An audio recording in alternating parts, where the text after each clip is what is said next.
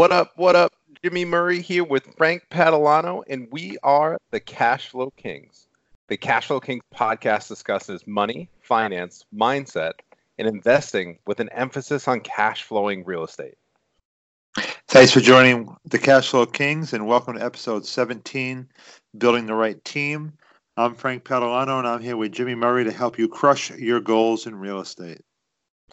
So, guys, we recognize that the next podcast that we want to talk you guys through, or the next topic we want to talk about, was building the right team, because Frank has beat this into me over the last few years, and I fully believe in it as well. Real estate investing is a team sport. So that's what we're going to talk about today. In the meantime, though, what would really help us out, if you guys enjoy this podcast, if you could pay it forward a little bit by giving us a share on social media, on Facebook or on Instagram, or if you could share it with a friend, we'd sincerely appreciate that. There you go. So one of the things, thinking about a team, and I see this a lot on Bigger Pockets especially, is this concept that you need to have the right team before you start. And one of the things I will say is that you're going to have a small team to start, but eventually you're going to bring in other people that are a little better. So you can make almost like an all-star team. Would you agree with that, Jimmy? Yeah, so I don't think you need to have all the answers up front. I think that you need to consistently focus on working with the right folks. So I can remember in college, I took this, it wasn't like an intro to business course, but it was like a junior level business course. And they had us read the book From Good to Great, or Good to Great by Jim Collins. I'm going to be honest, I flat out hated that book. But I can't tell you how many times over the course of the last year, as my partner Chris and I, and my day-to-day job running the property management company, talk about that book. So the main theme of that book is not only bringing the right people onto the bus, but putting the right people in the right seats, right? So you got to think about it almost like as a bus route on the way to school. When you start driving that bus out of the lot in the morning, not everybody's on the bus, right? But hopefully by the time you get to school, by the time you get to that deal, by the time you build your portfolio to the level that you want, you're going to have all the right people on that bus in the right seats. There you go. Now, with teams, you also have to think about what your strengths are going to be as well. So like on that big post that I posted on Bigger Pockets, I talk a lot about that 3-stool approach, where you have to be either good with experience, you either have to have a strength with money, or you need to have a lot of time. And as long as you have one of those three, you can become pretty successful in real estate. Yeah. So I think the biggest thing there, though, like kind of two thoughts that I have. One is, in the beginning, you're really going to be a utility player. You're going to be trying to hit that stool from all fronts, right? Whether it be time, experience, you're going to be trying to gain all three at the same time, right? So you're that utility player trying to tackle everything. But the biggest thing is going to be your ability to self-assess. So you're going to have those candid conversations with yourself to really understand the things that you're good at and the things that you'd like to continue to do. I think that the inability to self-assess is going to be the downfall of a lot of investors going from good to great. Not to take the line from Jim Collins, but after you buy that first multifamily, sit back and self-assess. What are the things that you were good at? What are the things that you enjoyed doing? What are the things you despise doing? What don't you ever want to do again? If there's something that you didn't enjoy and you weren't great at it, figure out how to find another player to come and join your team to fill that gap. Someone that enjoys doing that, or someone that's really good at it, and that's going to help you continue to scale your real estate business. I'm only laughing when you say sit down and self-assess. You're right, but we both know people, and we've talked about this in past podcasts. We know people that say, "Oh yeah, I'm done until I can generate more money or something else." No, you need to always be looking. Soft shell taco, mild sauce, right? That's an excuse. That's an excuse. But candidly, I have a close acquaintance. We've spent a considerable amount of time together, just kind of picking each other's brains and continue to kind of build some entrepreneurial maturity. And we've discussed how he has a weekly board meeting with just himself, right? So at the beginning of the weekly board meeting, he looks at his goals from the prior week. Did he accomplish them? Where did he fall short? Where can he get better? And things that he knocked out of the park. But then he also assesses his 1, 5, and 10-year plans. Like, is what he's doing on a week-to-week basis getting him down the line to where he really wants to be and to what he really wants to achieve?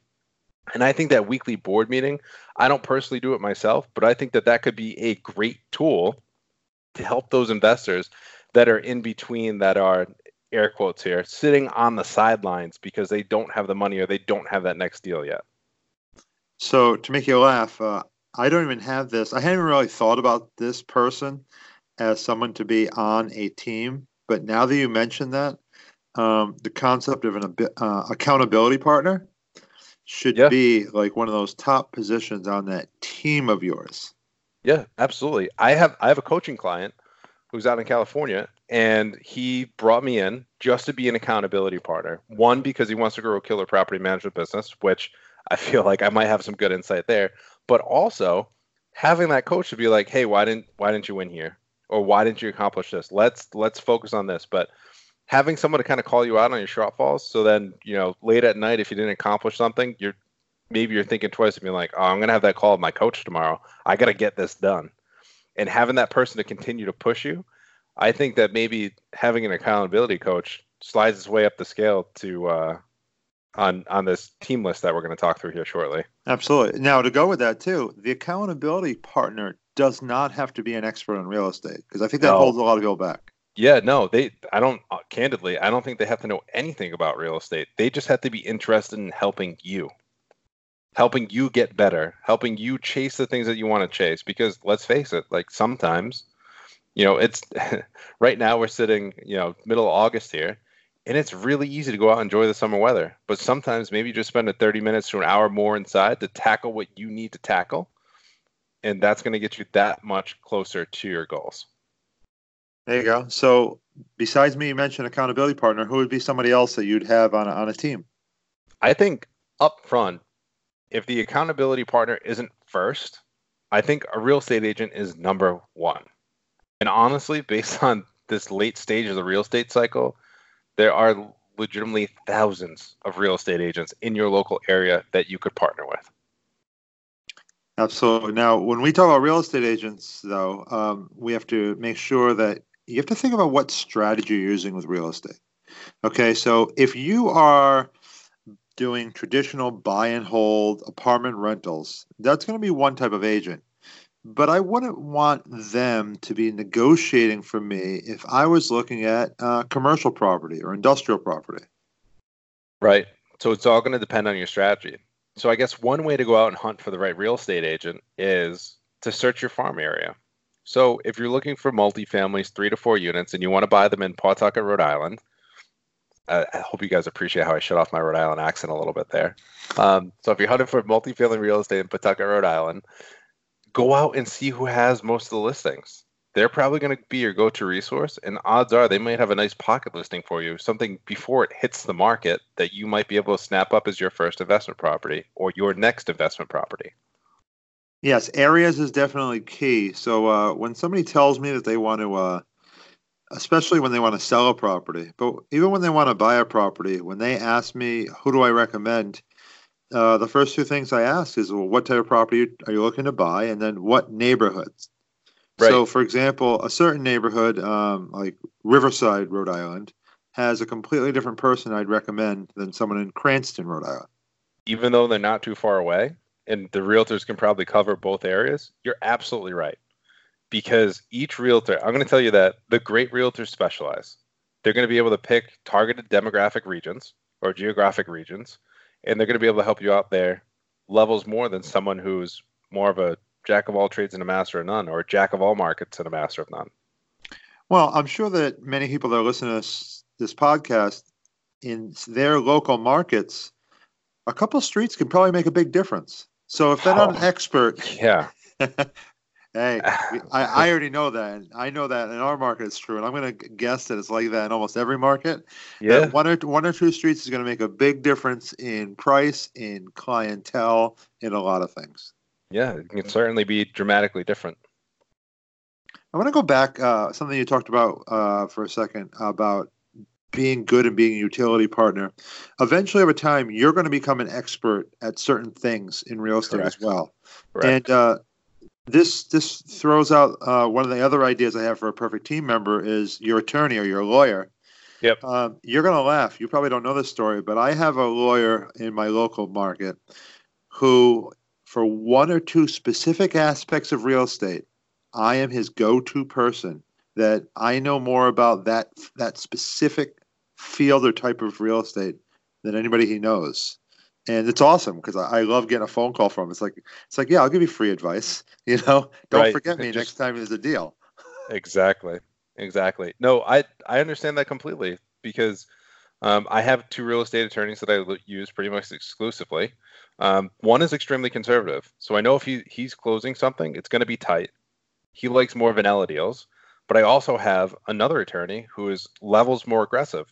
But when we're being more aggressive on a purchase or doing something sexy like a subject to, purchasing property subject to existing financing, I know that his documents are going to be incredibly tight, right? So he's just going to make sure that we have the right documents in order to protect us. I'm still laughing that you threw the word sexy into this podcast, but hey, listen. I would say risque. Well, hey, I could frame it like I love ice cream, so I could frame it like this: like one takes care of our vanilla deals and one takes care of our cookie dough deals, right? So that's the way we spin it. So there are different types of attorneys. I know in some markets they don't have a specific type of law that they might practice. In other markets, they might be specialized. But So I know. Go ahead. that's a really good point, though. So I used to argue with my father-in-law about this, where if you are working with an attorney, make sure that you're working with a real estate attorney. You know, a criminal attorney should not be doing your real estate closings. So when you're reaching out, you're trying to find the right closing attorney to get your deals done, or the right real estate attorney that you can ask for eviction advice or whatever it may be. Make sure that they specialize in that area, because not all closing attorneys are going to be able to give you advice on evictions, and vice versa. So I was actually going to say that I have specific people, specific attorneys that I use for closings. I have two attorneys that I would only use for evictions. I have one attorney that was specifically used for land development. I have two attorneys I specifically use for zoning. Right. So Right. those are all different opportunities out there that even attorneys specialize. Even if You know, if they can't say they do, they still do. yeah. Even if those attorneys are allowed to practice in the other areas, they're going to value you more because they know that you're coming to them for what they're really good at. So as you're building out your team, you want to make sure that, again, you're putting the right folks in the right seats. You're not going to have a closing attorney taking care of your evictions because you're probably not going to wind up on the right side of the eviction if you're headed down that path. They usually don't want to do it either. I mean, they'll pick it up for you because you bring them enough business sometimes, I'll but I'll tell you they will. They'll just charge you a lot more, they could do it that way too. right? You'll see it if it's something that an attorney doesn't want to do, you'll see that they will price themselves out of the business very quickly. Gee, I know general contractors like that, but that's another. There's another team member. Yeah, so there's another team member. So we can talk about that. So in terms of general contractors, handymen, trash out companies, I'm going to tell you that the guys that you really want to find is we call them the one-man bands. It's a guy in a truck, right? If you can find one guy in a truck that works his tail off and you can continue to work with him, you're going to get good pricing and you're going to get taken care of. I'm not saying that the larger companies aren't valuable. They certainly are. But the one-man bands are going to be your best resource. I agree 100%. When I find a great general contractor that's, like you said, a one-stop shop, and it doesn't need necessarily be specialty at anything, but just it's usually him and maybe one crew member that he might need once in a while. I And try to guess use what? them as much as possible. Guess what? They love working with real estate investors because they know that we're going to come back to them a few times. And in the beginning, it may be slower. But if you say, hey, listen, this is my first one, I'm going to continue to do this. And maybe I can't feed you steady work in the beginning, but I'm going to continue to build. They are really going to value that. Now, don't BS them if that's really not your intention and you just plan on buying one multifamily. That's cool too. But try to dangle the carrot a little bit if you plan to continue to grow. So I'll tell you a story because I know people love stories with this. I have a mutual friend, I'll say, between you and I. and he was one of my, like I said, main general contractors, and he decided to go to take another job for a few months, and so I actually had to move some of my business around, everything else, and then about 3 months later, he came back. He says, "I quit that job. It didn't work out. I'm not a desk kind of guy. Right. I want to do what I want to do." And I said, "Okay." I said, "I'll find something. It's going to take me 2 months or 3 months to ramp up business enough to bring you back on, but we'll find you jobs, you know?" Right. Absolutely.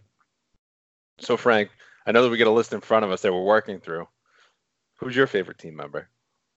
Oh, who's my favorite team member? Well, I guess because you're on the podcast, I'll say my property manager. I appreciate you. You get a little brown. You get a little brown on your nose, but I appreciate that. No, so go with So, property managers. No, I'll start with so that one first. I know that you have a lot of units, Yeah. but what do you think is the right number of units before you hand it over to a property manager?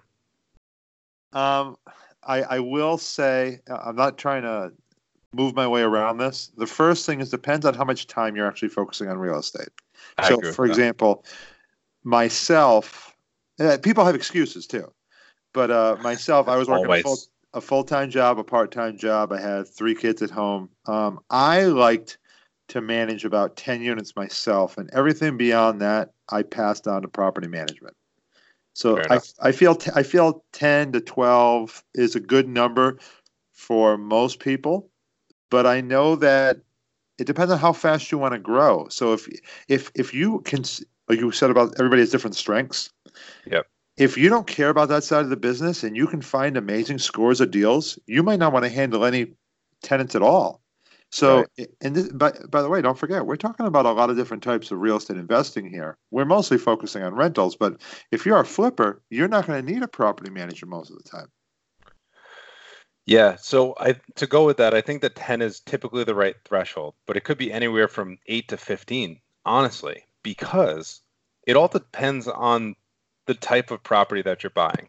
So if you're out there, you're buying stable turnkey assets, you may go 20 units before you need a property manager. Honestly, hey, listen, we'd love for you to come and work with Lion Property Management if you're local to Rhode Island or Southeastern Mass, but if you're buying turnkey stuff, you probably don't need us until you get to that point. Now, if you're buying extremely distressed assets where maybe you pick it up with some code issues or some other underlying issues, we can be a very valuable resource to you. But I agree, it's going to be based on pain.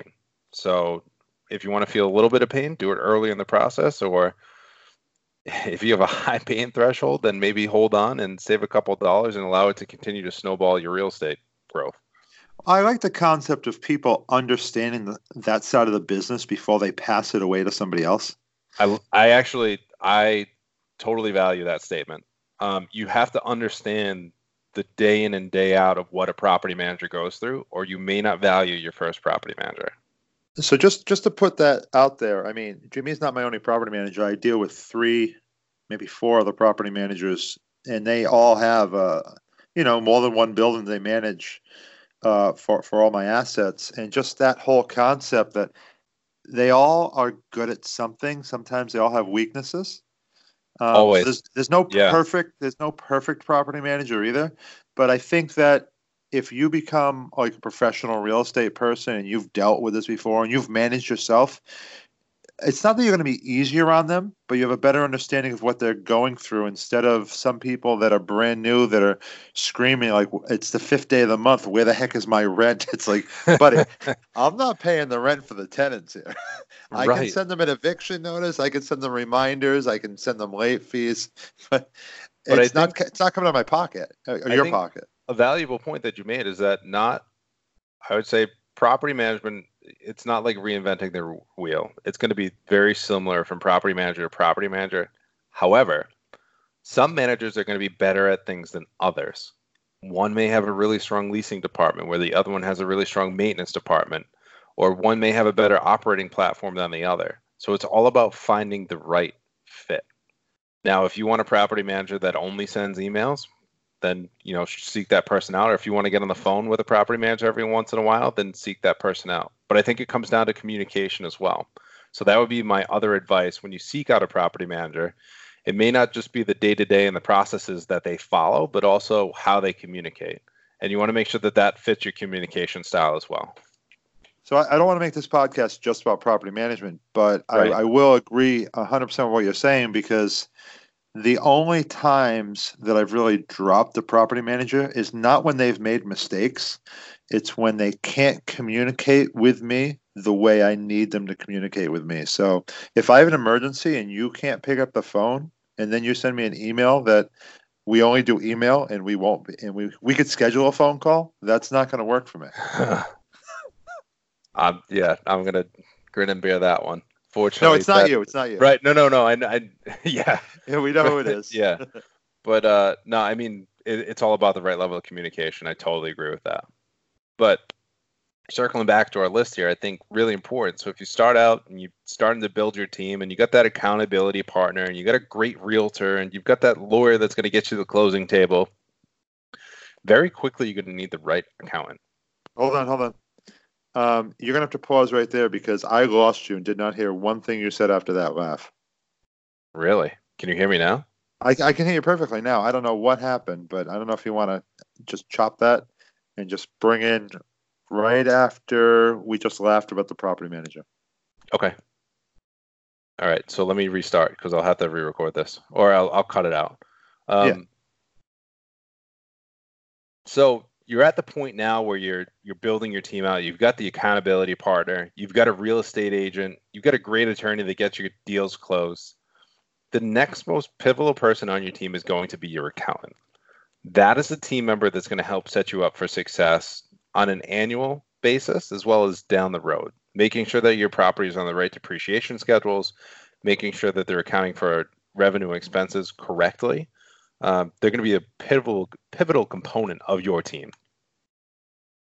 100% agree. We're not really necessarily going in any order here, but accountants are very valuable. The accountant that I use, the main reason why I picked him is because one of the specialties that I do in real estate that I don't always talk about, he had a background and experience in that. So I felt it was a lot easier that instead of me training someone else, that's what we do. That's what I Yep. do. I think that's huge. I don't feel like training the accountant. If I have to train the accountant, there's a problem. Absolutely.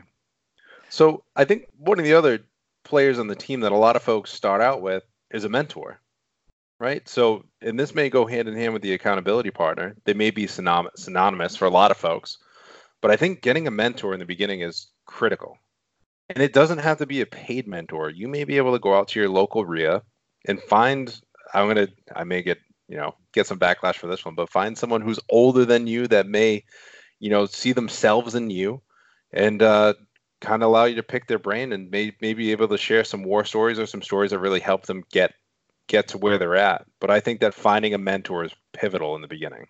Instead of saying older, I'll say has more experience in real estate. Fair enough. And the main thing that I have a problem with is nothing wrong with having paid mentors, but I think there's a lot of people that think they can only do real estate or become a real estate investor is with a mentor, a paid, bigger, multimillionaire mentor, and that's not true. Yeah, I'll be honest. I mean, in the beginning, I can remember I got on Instagram. I was trying to build my street cred there and network with other real estate investors across the country. And I paid for a mentor. And candidly, I don't feel like I got my money's worth. I got levels more detailed information out of local mentors that I met at my local RIA. Now, my story is probably not going to be the same as everyone else, but I would tell you that I think that trying to find those local mentors is going to be a lot sounder of a strategy for most folks. So going with that, I know at our local RIA, we have at least 2 or 3 people that take new investors out to coffee, or instead of, let's put it the other way, they allow other investors to buy them coffee, which is not that expensive for the amount of free content that they are getting. $3 for years and years of knowledge. That's a great trade-off. Well worth it. I mean, unless they're into that crazy nitro cold brew, then you're probably $5 or $6 deep. But I guess just don't schedule it at Starbucks, right? I'm only laughing because on the Bigger Pockets post, I have people that say they can't find mentors, and I just burst out laughing. And then they tell me the only mentor they can find is some $10,000 person. It's like, no. Yeah, it's just not true. It's just not true. You got to put in more work to try and find that mentor, but they're out there. And honestly, most folks would love to help you out because real estate investing is collegial, right? Collegial in the sense of like it's like this brotherhood. Not trying to ostracize women by any means, but real estate investors like to talk to one another. Like when we're out at that family cookout, everybody wants to talk about real estate, right? So when you find that other real estate investor, they're going to enjoy talking real estate with you. They're going to enjoy rehashing those old stories, which provide you a great opportunity to learn from the work that they've put in. I like to say that investing is a team sport. Yeah. And that's exactly how we started the podcast. Like investing is absolutely a team sport. And I think that Frank and I have done a great job in our local market showing up and coming real estate investors that just trying to help out and lend a helping hand because along the way, someone may have a deal that you don't have, or someone may have the capital to get a deal closed that you don't have. And that is going to make all the difference. Half of the deals that I have done are because of partners that I've created through networking, and that investing is a team sport philosophy. So yeah. Absolutely. So let's think of some people that they might need on their team as they're buying or before they buy. So one of the things I'm thinking about is like lenders. Now when I say lender, we're not just talking about a bank, though it could be a bank. I'm talking about like a big mortgage broker, and when I say a mortgage broker, I'm talking about someone that might be able to work with 10 different banks at once. Right. But you also might need someone who does hard money lending. Hard money lending would be, well, Jimmy, you can talk. What's hard money lending? Yeah. So hard money lending is asset based lending. Most of the time, they don't care about your credit score. They don't care about your debt to income ratio. They are looking at the asset that you are purchasing. Now, typically, they're going to want a 20 to 30% down payment, and the interest rates are what most folks would consider very high. But the educated real estate investor is going to recognize that hard money lending is transitional financing. So, financing that you're going to use to get into a distressed property quickly that should only last roughly a year. And then once you're able to stabilize that asset, get it cash flowing or get it back in turnkey condition, that's when you're either going to list it on the market for sale or you're going to go back to traditional paper in the sense of a more normal type of mortgage at a lower interest rate because now the asset is stable. So here's one of the golden nuggets of advice. Most of the time, I buy a property using hard money and then refi it with a traditional commercial lender. Now, when I say commercial lender, it's like a traditional lender, but it's usually either a bigger property or I only want to hold it in my LLC. And they don't always give you the as good terms, but they'll give you maybe a 20-year with a 20-year amortization and a 10-year term. That's just one idea. Yeah, absolutely. And then the biggest thing on the commercial side, right? So when you get up 5+ units on a multifamily property, you get up on that commercial side of things, you want to get those banks competing, right? Yeah. So it's not about going to the first one. You want to get term sheets from a couple of different banks to make them compete. It's like that lending tree commercial. When banks compete, you win. That is the God's honest truth, right? Because at the end of the day, the banks are always going to have the money to lend, right? I agree 100%. The last commercial property that I bought, we had two banks fighting with each other, and we ended up getting better and better deals. They were giving up on the fees. They were giving us 30-year amortizations. They knew they were competing. And one thing I will say though on commercial is that it doesn't need to be 5 or higher. I've done a commercial lending on a single family. Yep. Just because it was a portfolio lender, which means they keep it in their own pocket. And I refuse to take it out of my LLC. I do not own any property in my own name, so I have to go commercial all the time now, which is fine. Right. Right. So circling back, we've talked about an accountability partner, mentors, realtors, lawyers, accountants, property managers, GC handyman, trash clean out companies. I think we've pretty much run the gamut of team members that you should look for. And I think that these are going to be a really good foundation in terms of folks that are going to help you build out your real estate portfolio. So I could think of a few more, but the only other one, especially for a newbie, I'd want to mention is the concept of inspectors. You should have someone like a home inspector, someone, especially if you don't have a lot of experience and knowledge that goes through the property. Many banks are going to require it. Absolutely. On the search for a home inspector, what my advice would be is that you find a home inspector, or at least try to network to find a home inspector that isn't a deal killer.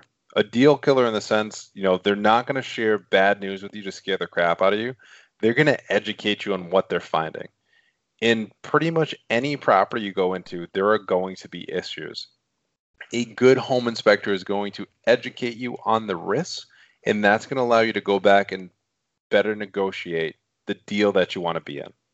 I'm only laughing over here because I have multiple inspectors on my team.